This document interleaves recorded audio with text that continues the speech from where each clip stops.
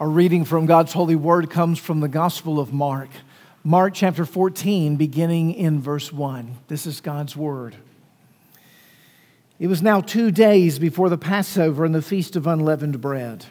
And the chief priests and the scribes were seeking how to arrest him by stealth and kill him. For they said, "Not during the feast, lest there be an uproar from the people." And while he was at Bethany, at the house of Simon the leper, as he was reclining at table, a woman came with an alabaster flask of ointment of pure nard, very costly. And she broke the flask and poured it over his head. There were some who said to themselves indignantly, "Why was this ointment wasted like that? For this anointment could have been sold for more than 300 denarii and given to the poor." And they scolded her. But Jesus said, "Leave her alone. Why do you trouble her? She has done a beautiful thing to me. For you always have the poor with you, and whenever you want, you can do good for them. But you will not always have me. She has done what she could. She has anointed my body beforehand for burial. And truly I say to you, wherever the gospel is proclaimed in the whole world, what she has done will be told in memory of her." Then Judas Iscariot, who was one of the 12, went to the chief priests in order to betray him to them. And when they heard it, they were glad and promised to give him money. And he sought an opportunity to betray him. The grass withers, the flower fades, but the word of our God will stand forever. Amen. You may be seated.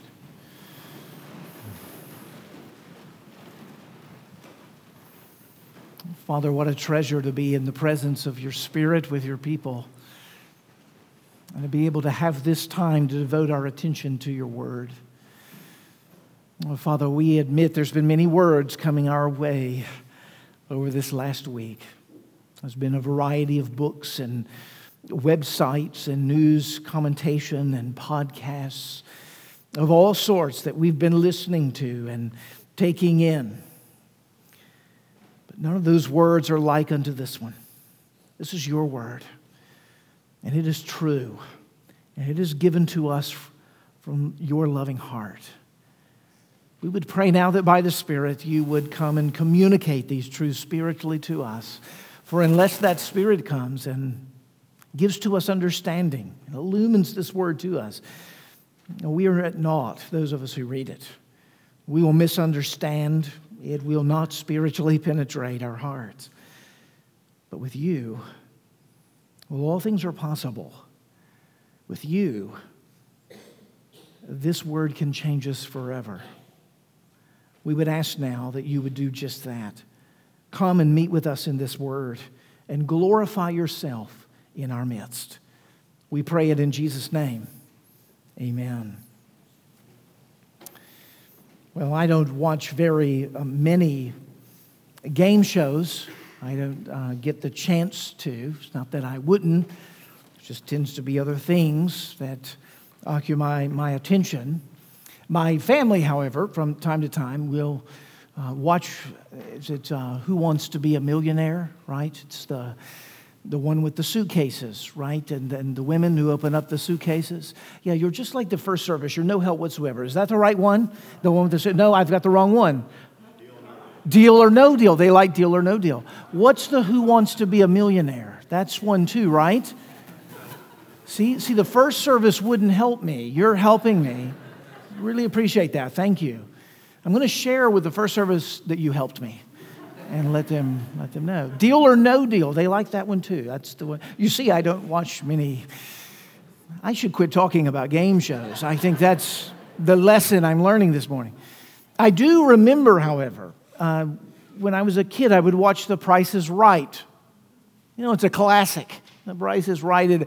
I thought it was really fun. You know, I'd be in my my grandmother's living room, sitting on her couch, and we would watch it together, and she, she would get so excited when she would see someone's name called. The people didn't know they were going to be on the game show, presumably, and they would come forward, and they would be like crazy excited, and it was just, oh, this will be very interesting to see how this goes, like this character that's just been called up, to see what's going to happen. And then, they would be out in 3 minutes or something like that. But what was interesting about the show, and what qualifies you, it seems to me, to do well on the show, is that you have a sense of the value of things.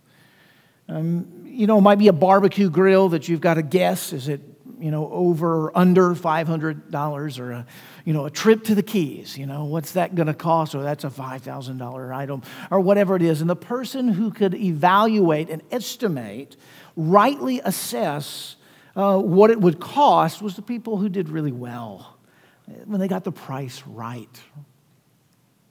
There really is that going on right here in Mark chapter 14. Quibbling over what's the right price for the worth of Jesus. What's the right price? What is he worth? Now, we could ask that question from an objective standpoint, and by the end of our time together today, I trust and hope that we will, but as we look at it in the text, I think that you want to notice that the price being right about Jesus, his worth and his cost, is personally and subjectively determined by the different characters here in Mark chapter 14. Some believe Jesus is worth a tremendous amount based upon their actions in the text. Others are, they're fighting mad about the kind of cost that so-and-so gave towards Jesus. It just really doesn't cost that much. They could have they could have been faithful and not given quite that much to Jesus. And then one has so lost a sense of value for Jesus that he is willing to sell Jesus for a totally different value. What is Jesus worth? What is he worth to you? As we look at Mark chapter 14 together, I want you to have that question obviously in the back of your mind, as we've had it in our mind throughout the whole of the service. But I want to start really by having you look at your life, because I think that frames being able to look at Jesus well. Look at your life. And I want you to ask the question now, what do I value by looking at my life? Now, we don't often think of life in those terms, do we? Like economically, or evaluate all of life in economic terms. But I'd like to suggest that you're evaluating and assessing and judging the meaningfulness and the value of things, what really matters, every moment of almost every day of your life in some way, shape, or form. Like some of you chose today to come to church. It was a value to you. And some of you were like, yeah, I barely did that. And then others of you were like, we were anxious and excited and desirous to come. The value of being present at church or tuning in via live stream and worshiping the Lord today was in a variety of measures within our hearts dynamically this morning. Now that's going on all of the time. Like, what do you decide to spend your time on? You have all kinds of important things going on in your life, right? Moms in here, you may be asking the question, should I go, I need to go to the store. If I don't go to the store, my family's not going to have anything to eat tonight for supper, and I want to cook, and yet, Johnny wants me to play a game with him. And Johnny needs time as well. Do I not go to the store, and we eat Cheerios for supper, and I play a game with Johnny? Or do I go to the store, and I tell Johnny that we're going to play that game later, and we're not going to play that game later, but we're going to try to sometime later, days ahead, we're going to try to get to that game. This is the stuff of life. We are constantly making decisions based on a variety of values. What's most important? What's most pertinent? What's most urgent for me to give my time to right now? We do this with regards to relationships. Are we going to spend time with him or her? I think she deserves more time. Her situation is hard. It's difficult. I believe it's more urgent than the other, so we're going to invest there. Or we're more selfish about the decision. Well, I like them better than I like them. And so I'm going to spend time with them rather than them. So that invitation gets turned down, and this invitation that's evaluation. You're assessing a particular value when you make that decision. Every choice in some way, shape, or form is an indication of value. Now, with every choice that we make, there's a deliberation that we go through, isn't there? There's a process that's happening inside of us. Most of the time, it happens rather quickly, almost intuitively. It's the kind of decisions that we say are no-brainers, right? These are the kinds of decisions that we don't even have to think about it. It's so clear, this is what you ought to do.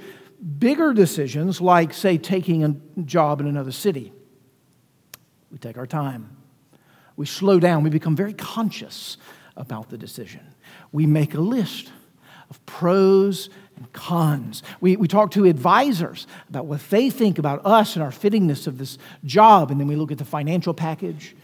We consider whether we can be influential and make an impact in that position. We look at the city and we decide, do we like it or not? And there's all these variables, and then we start going, I got to uproot my family.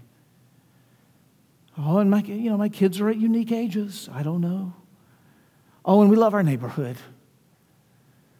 We begin to go through the costs. And we evaluate to try to come to a decision at some point as to what it is that we ought to do. Now, we do that very consciously with taking a job, but listen, you do that when you're at, a restaurant. What are you going to eat, right? It's a deliberative process. For some of us, it's a very hard process. It's harder than choosing a job. We just, and we have variables going on in our minds. We sometimes consciously think about it this way, some of us more than others, where we say to ourselves, like, there's the thing that we want to eat, and there's the thing we should eat. And they're both on the menu. And we say to ourselves, in a way of speaking, subconsciously, should I go for instant pleasure now, bacon, cheeseburger, and fries, or do I go for the vegetarian salad, which gives very little pleasure in the moment, but has significant dividends down the line? And we may make one decision at lunch, and we may make a different decision at dinner based upon the decision we made at lunch, just to keep things equal. You're laughing because these are the things that we do. What do we do? We're evaluating certain things. We're taking in and considering what's the important or right thing to do in those moments. Now, what's really interesting is we don't all make the same decision. We don't all make the same decision. You know why? Because we value different things.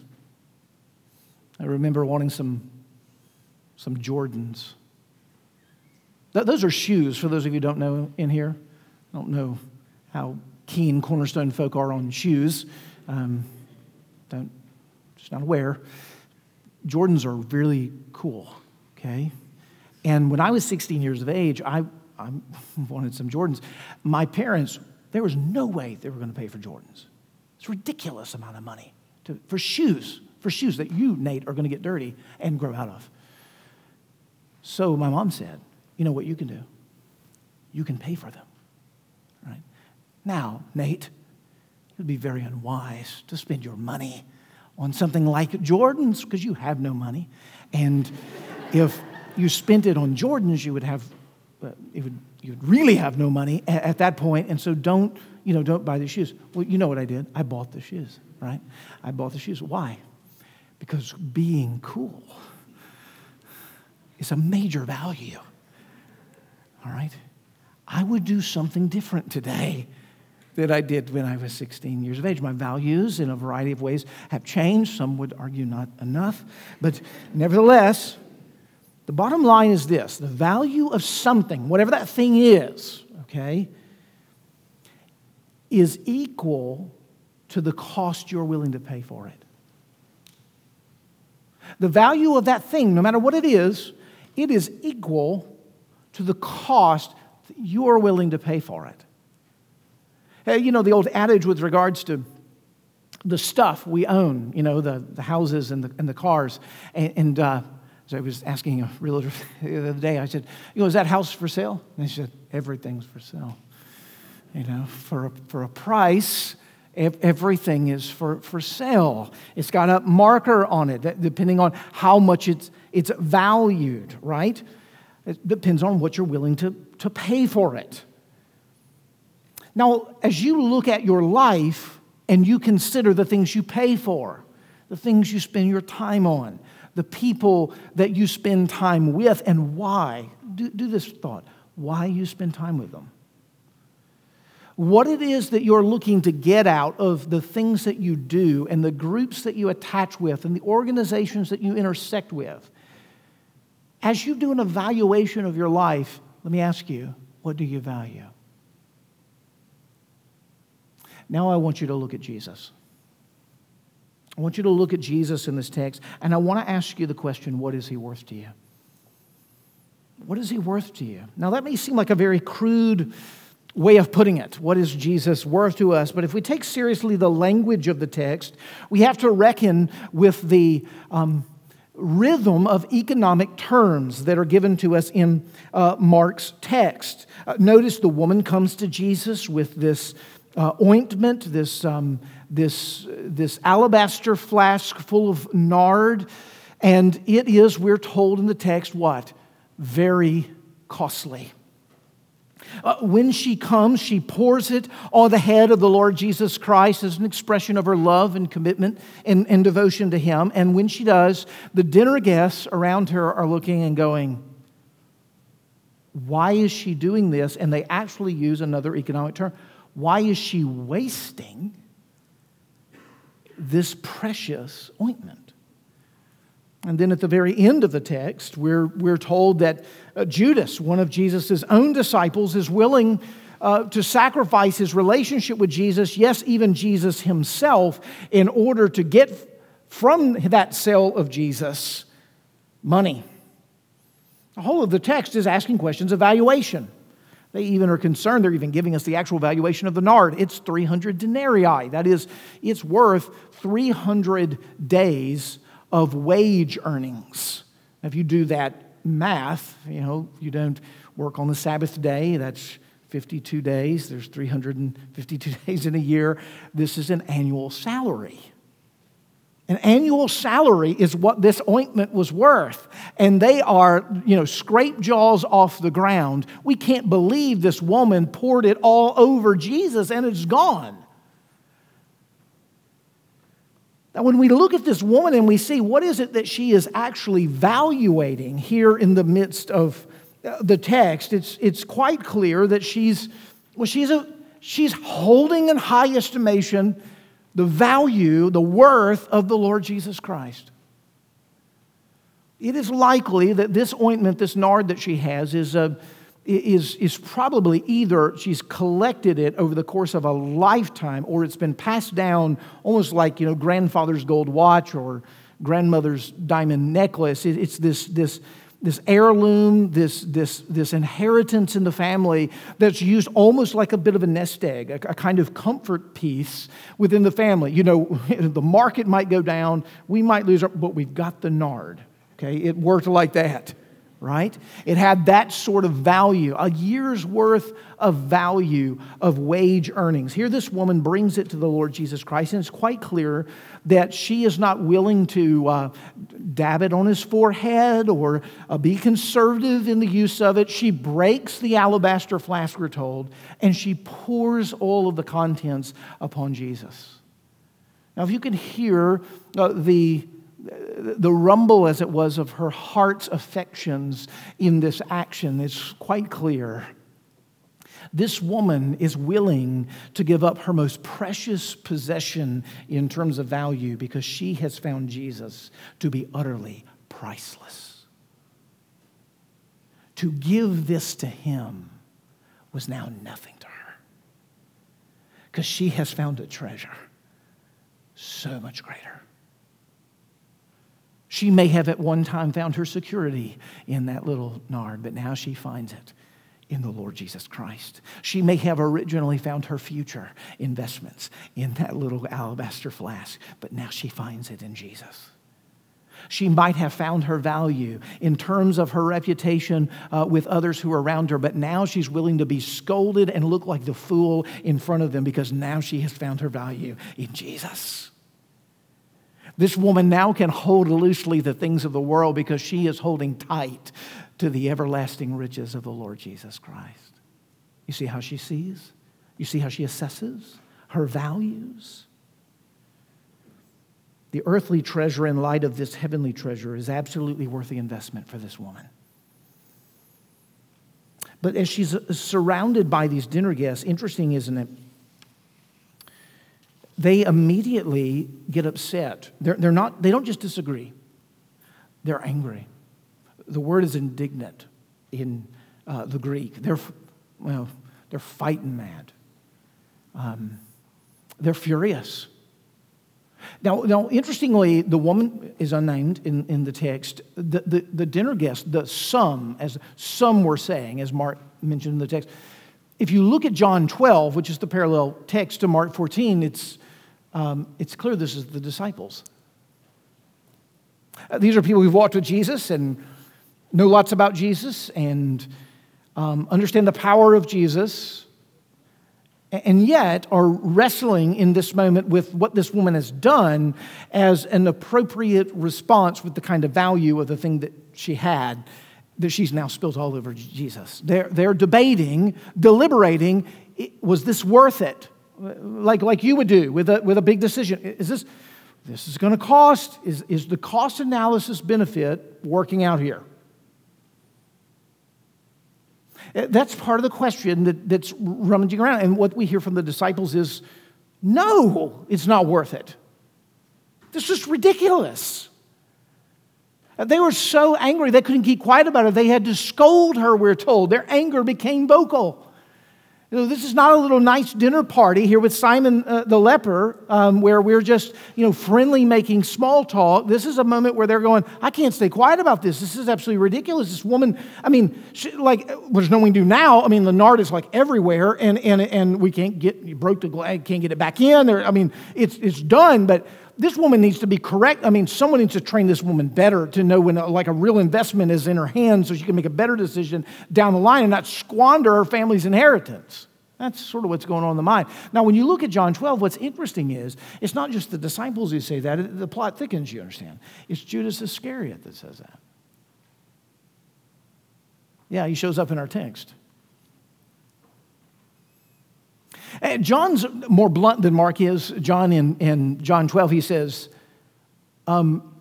here it appears that Judas is concerned about the poor, right? Hey, we could have taken this ointment and sold it, and we could have fed people for a year, the poor in our community, with the $40,000, $50,000 worth of this 300 days of denarii to be able to care for those. And John just says, Judas didn't care about the poor. Judas cared about this because he kept the money bag with the disciples and he was known to skim more than a little off the top. Do you see, by the wasting of this nard on Jesus, this actually hit Judas in the pocketbook. The access that he would have had to the funds that would have been available to him in the sale of the nard will not be now. And isn't it interesting that the very next thing we're told about Judas is that he realizes by Jesus' response, Jesus is not upset about this. That the valuation of Jesus with regards to the action that the woman took is entirely different than his own. Which, if we continue to tease out Jesus' valuation of such acts, this means we're going to go poor pretty quick. Jesus is no longer the means by which I can get money. Therefore, I will use Jesus as the means by which I will receive money. And I will sell him into betrayal. We see what Judas values. We see in the disciples the sum, the very, we might call sort of moderated and reasonable approach that the disciples took to, you could have just shook a little bit out in your hand and rubbed it on his temple, and that would have been nice and enough. But instead, it's as if not giving him everything would not be enough for you. That's interesting, isn't it? That the valuations in this room at the table of Simon the leper are radically different. What is Jesus worth to you? What is he worth to you? You know, I think in Mark 14 we see two types of disciples, if I can put it that way. I think we see one that I want to call the counterfeit disciple. The counterfeit disciple is one who follows Jesus for the benefits that come their way by being with Jesus. This is the counterfeit disciple. They follow Jesus and are a part of Jesus's, posse, so to speak. They're in his group. They're close enough to him in order to glean the benefits that come from being associated with him. But they're actually not following Jesus. They're following Jesus for what he gets them, what they receive from him. The accoutrements, the benefits, the amenities. Some of us feel this about the call of the Christian life. I mean, we get very nervous, right, on those messages about the cost of discipleship. And the pastor starts, quoting Dietrich Bonhoeffer. And we go, okay, these are the kind of sermons that really make me, very nervous when we start talking about costs and things in terms of following Jesus. I just want to be a 2 Sunday a month pew warmer and occasionally drop a few bills in the tithe box, be called a Christian, and generally so be accepted within the community. That sort of thing is sometimes needs drilling into. What kind of heart is this really? Is this a heart that says, I will follow Christ as long as I can do generally simple benchmarks and still be on the inside? What's the least I could do to be called a member? You see, the frame of that heart's very different. This woman is asking an entirely different question. In fact, it doesn't even seem like questioning is so much a part of her deliberative process as much as she is captivated by the treasure and the beauty of who Jesus is. And the other dominoes of sacrifice start falling because she has fallen in love with Jesus. She has come into a treasure that is worth giving up everything. See, she's that second kind of disciple. She's what I want to call the committed disciple. The disciple who's all in on Jesus. The one who doesn't see the costly contents of Jesus or the costly contents of the nard as anything in response to the treasure of who Jesus is. Jesus here, very interestingly, doesn't he? He responds. He tells the disciples and those who are gathered at Simon's house to leave her alone. Like, don't trouble her. Quit the scolding, okay? He says, she has done a beautiful thing to me. I love that word. Do you know the difference between genuine Christianity and false Christianity? False Christianity is a Christianity that only sees Jesus as merely an instrument to get me something that I want. But we know true Christianity is beginning to come home to our hearts when Jesus is what we want. And we're willing to give anything to have him. He is the treasure of Christianity. Not something attached to it. Not some trapping around it. It is him. And Jesus says, she has done a beautiful thing to me. It's a word that's sometimes used in correspondence to worship. She has noticed my worthiness. She has come into recognition of my beauty. And so as I see her with abandon, which no moderated Christian would ever do, and spill these costly contents just as an act of devotion and worship to me, I can't help but look at her and say, this woman's got it. This is beautiful to me. It's not unlike the widow's mite from a few weeks ago, isn't it? This story. In some ways, it envelopes in the Gospel of Mark. Here is a woman who gave very little, but she gave all that she had. Here's a woman that gave a lot, but is giving her most treasured gift. And in both cases, Jesus says, this woman got it. So you see, it's not the amount, you understand. Don't get tripped up on the amount. He's speaking about the heart of the giver in correspondence to what they gave.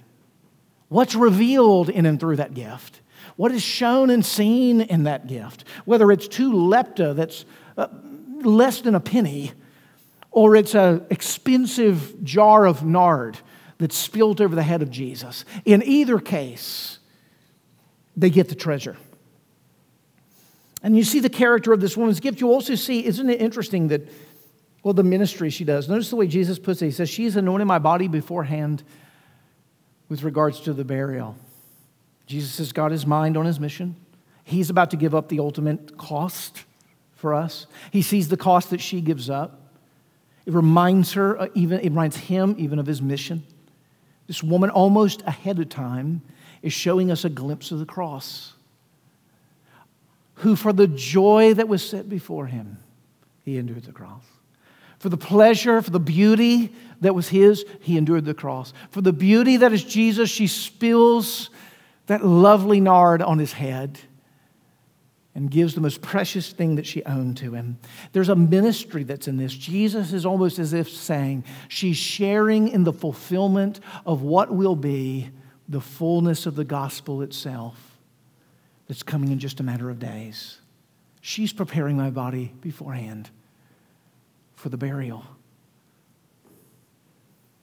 Isn't it interesting? I thought of this morning from the standpoint that, prophecy is fulfilled today in your hearing, right? In reading Mark 14, because at the very end of this text, it says that this woman's memory will be remembered of her throughout the history as the gospel is proclaimed. And I want you to take in the fact that we're doing that right now. That Mark 14 is fulfilled in your hearing today. The memory of this woman is instructing us. It's teaching us. And do you see the eternal treasure of what it is that Jesus is already forecasting that's coming forth from the sacrifice of this woman? As she lays aside earthly treasure because she beholds the heavenly treasure. For the rest of her life, the memory of her will be tied to the heavenly treasure, gospel. And men and women, boys and girls over the centuries will hear of her story and will come to know Jesus through her witness. I don't know about you, but my financial advisor tells me that the best investments are those that last a really long time. We're 2,000 years and counting. She has laid up treasures in heaven where moth and rust will not destroy, and thieves will not break in and steal. And through her life has become a legacy for others to find that heavenly treasure. That we too might be able to hold our earthly treasure with an open hand, saying, Lord, it is at your disposal that I give it. And if it is mine to be kept, I use it in service to the stewardship of your giving to me. Now that kind of heart comes when you begin to realize, what it is that Jesus is just about to do. You see, he's about to go give himself, for you. He's not just going to spill some contents of some really expensive perfume. He's going to spill his blood. What's going to break is not an alabaster flask. It's going to be his body. And he will do it out of love and affection for you. When you look at Jesus, how much is he worth to you? What's amazing is that when you look at Jesus, he's looking at you. And he tells you, you are worth this to me. You're worth this to me.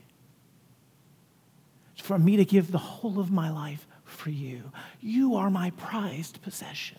That's what he calls you. You are my treasure. And I would dare say that when we realize that that's what Jesus is saying about us when he is on the cross shedding his blood for us, I would be the person in this dinner party who argues that this is way too much. This is not worth it. Just use a little bit. I mean, look at these people. Look at us. We're not that big of a deal. But Jesus pours it all out. And he says, you are my prized possession. You are the one who I have set my love upon, and I will not be deterred. When we begin to understand the cost that Jesus paid to make us his own, we'll begin to realize how free it is to give up the cost of the things of this world in service to him. The bottom line still is the bottom line, isn't it? The thing that we value will be known by the degree to which we are willing to pay for it. Jesus has already answered that question in terms of you, O child of God. How will we return the answer?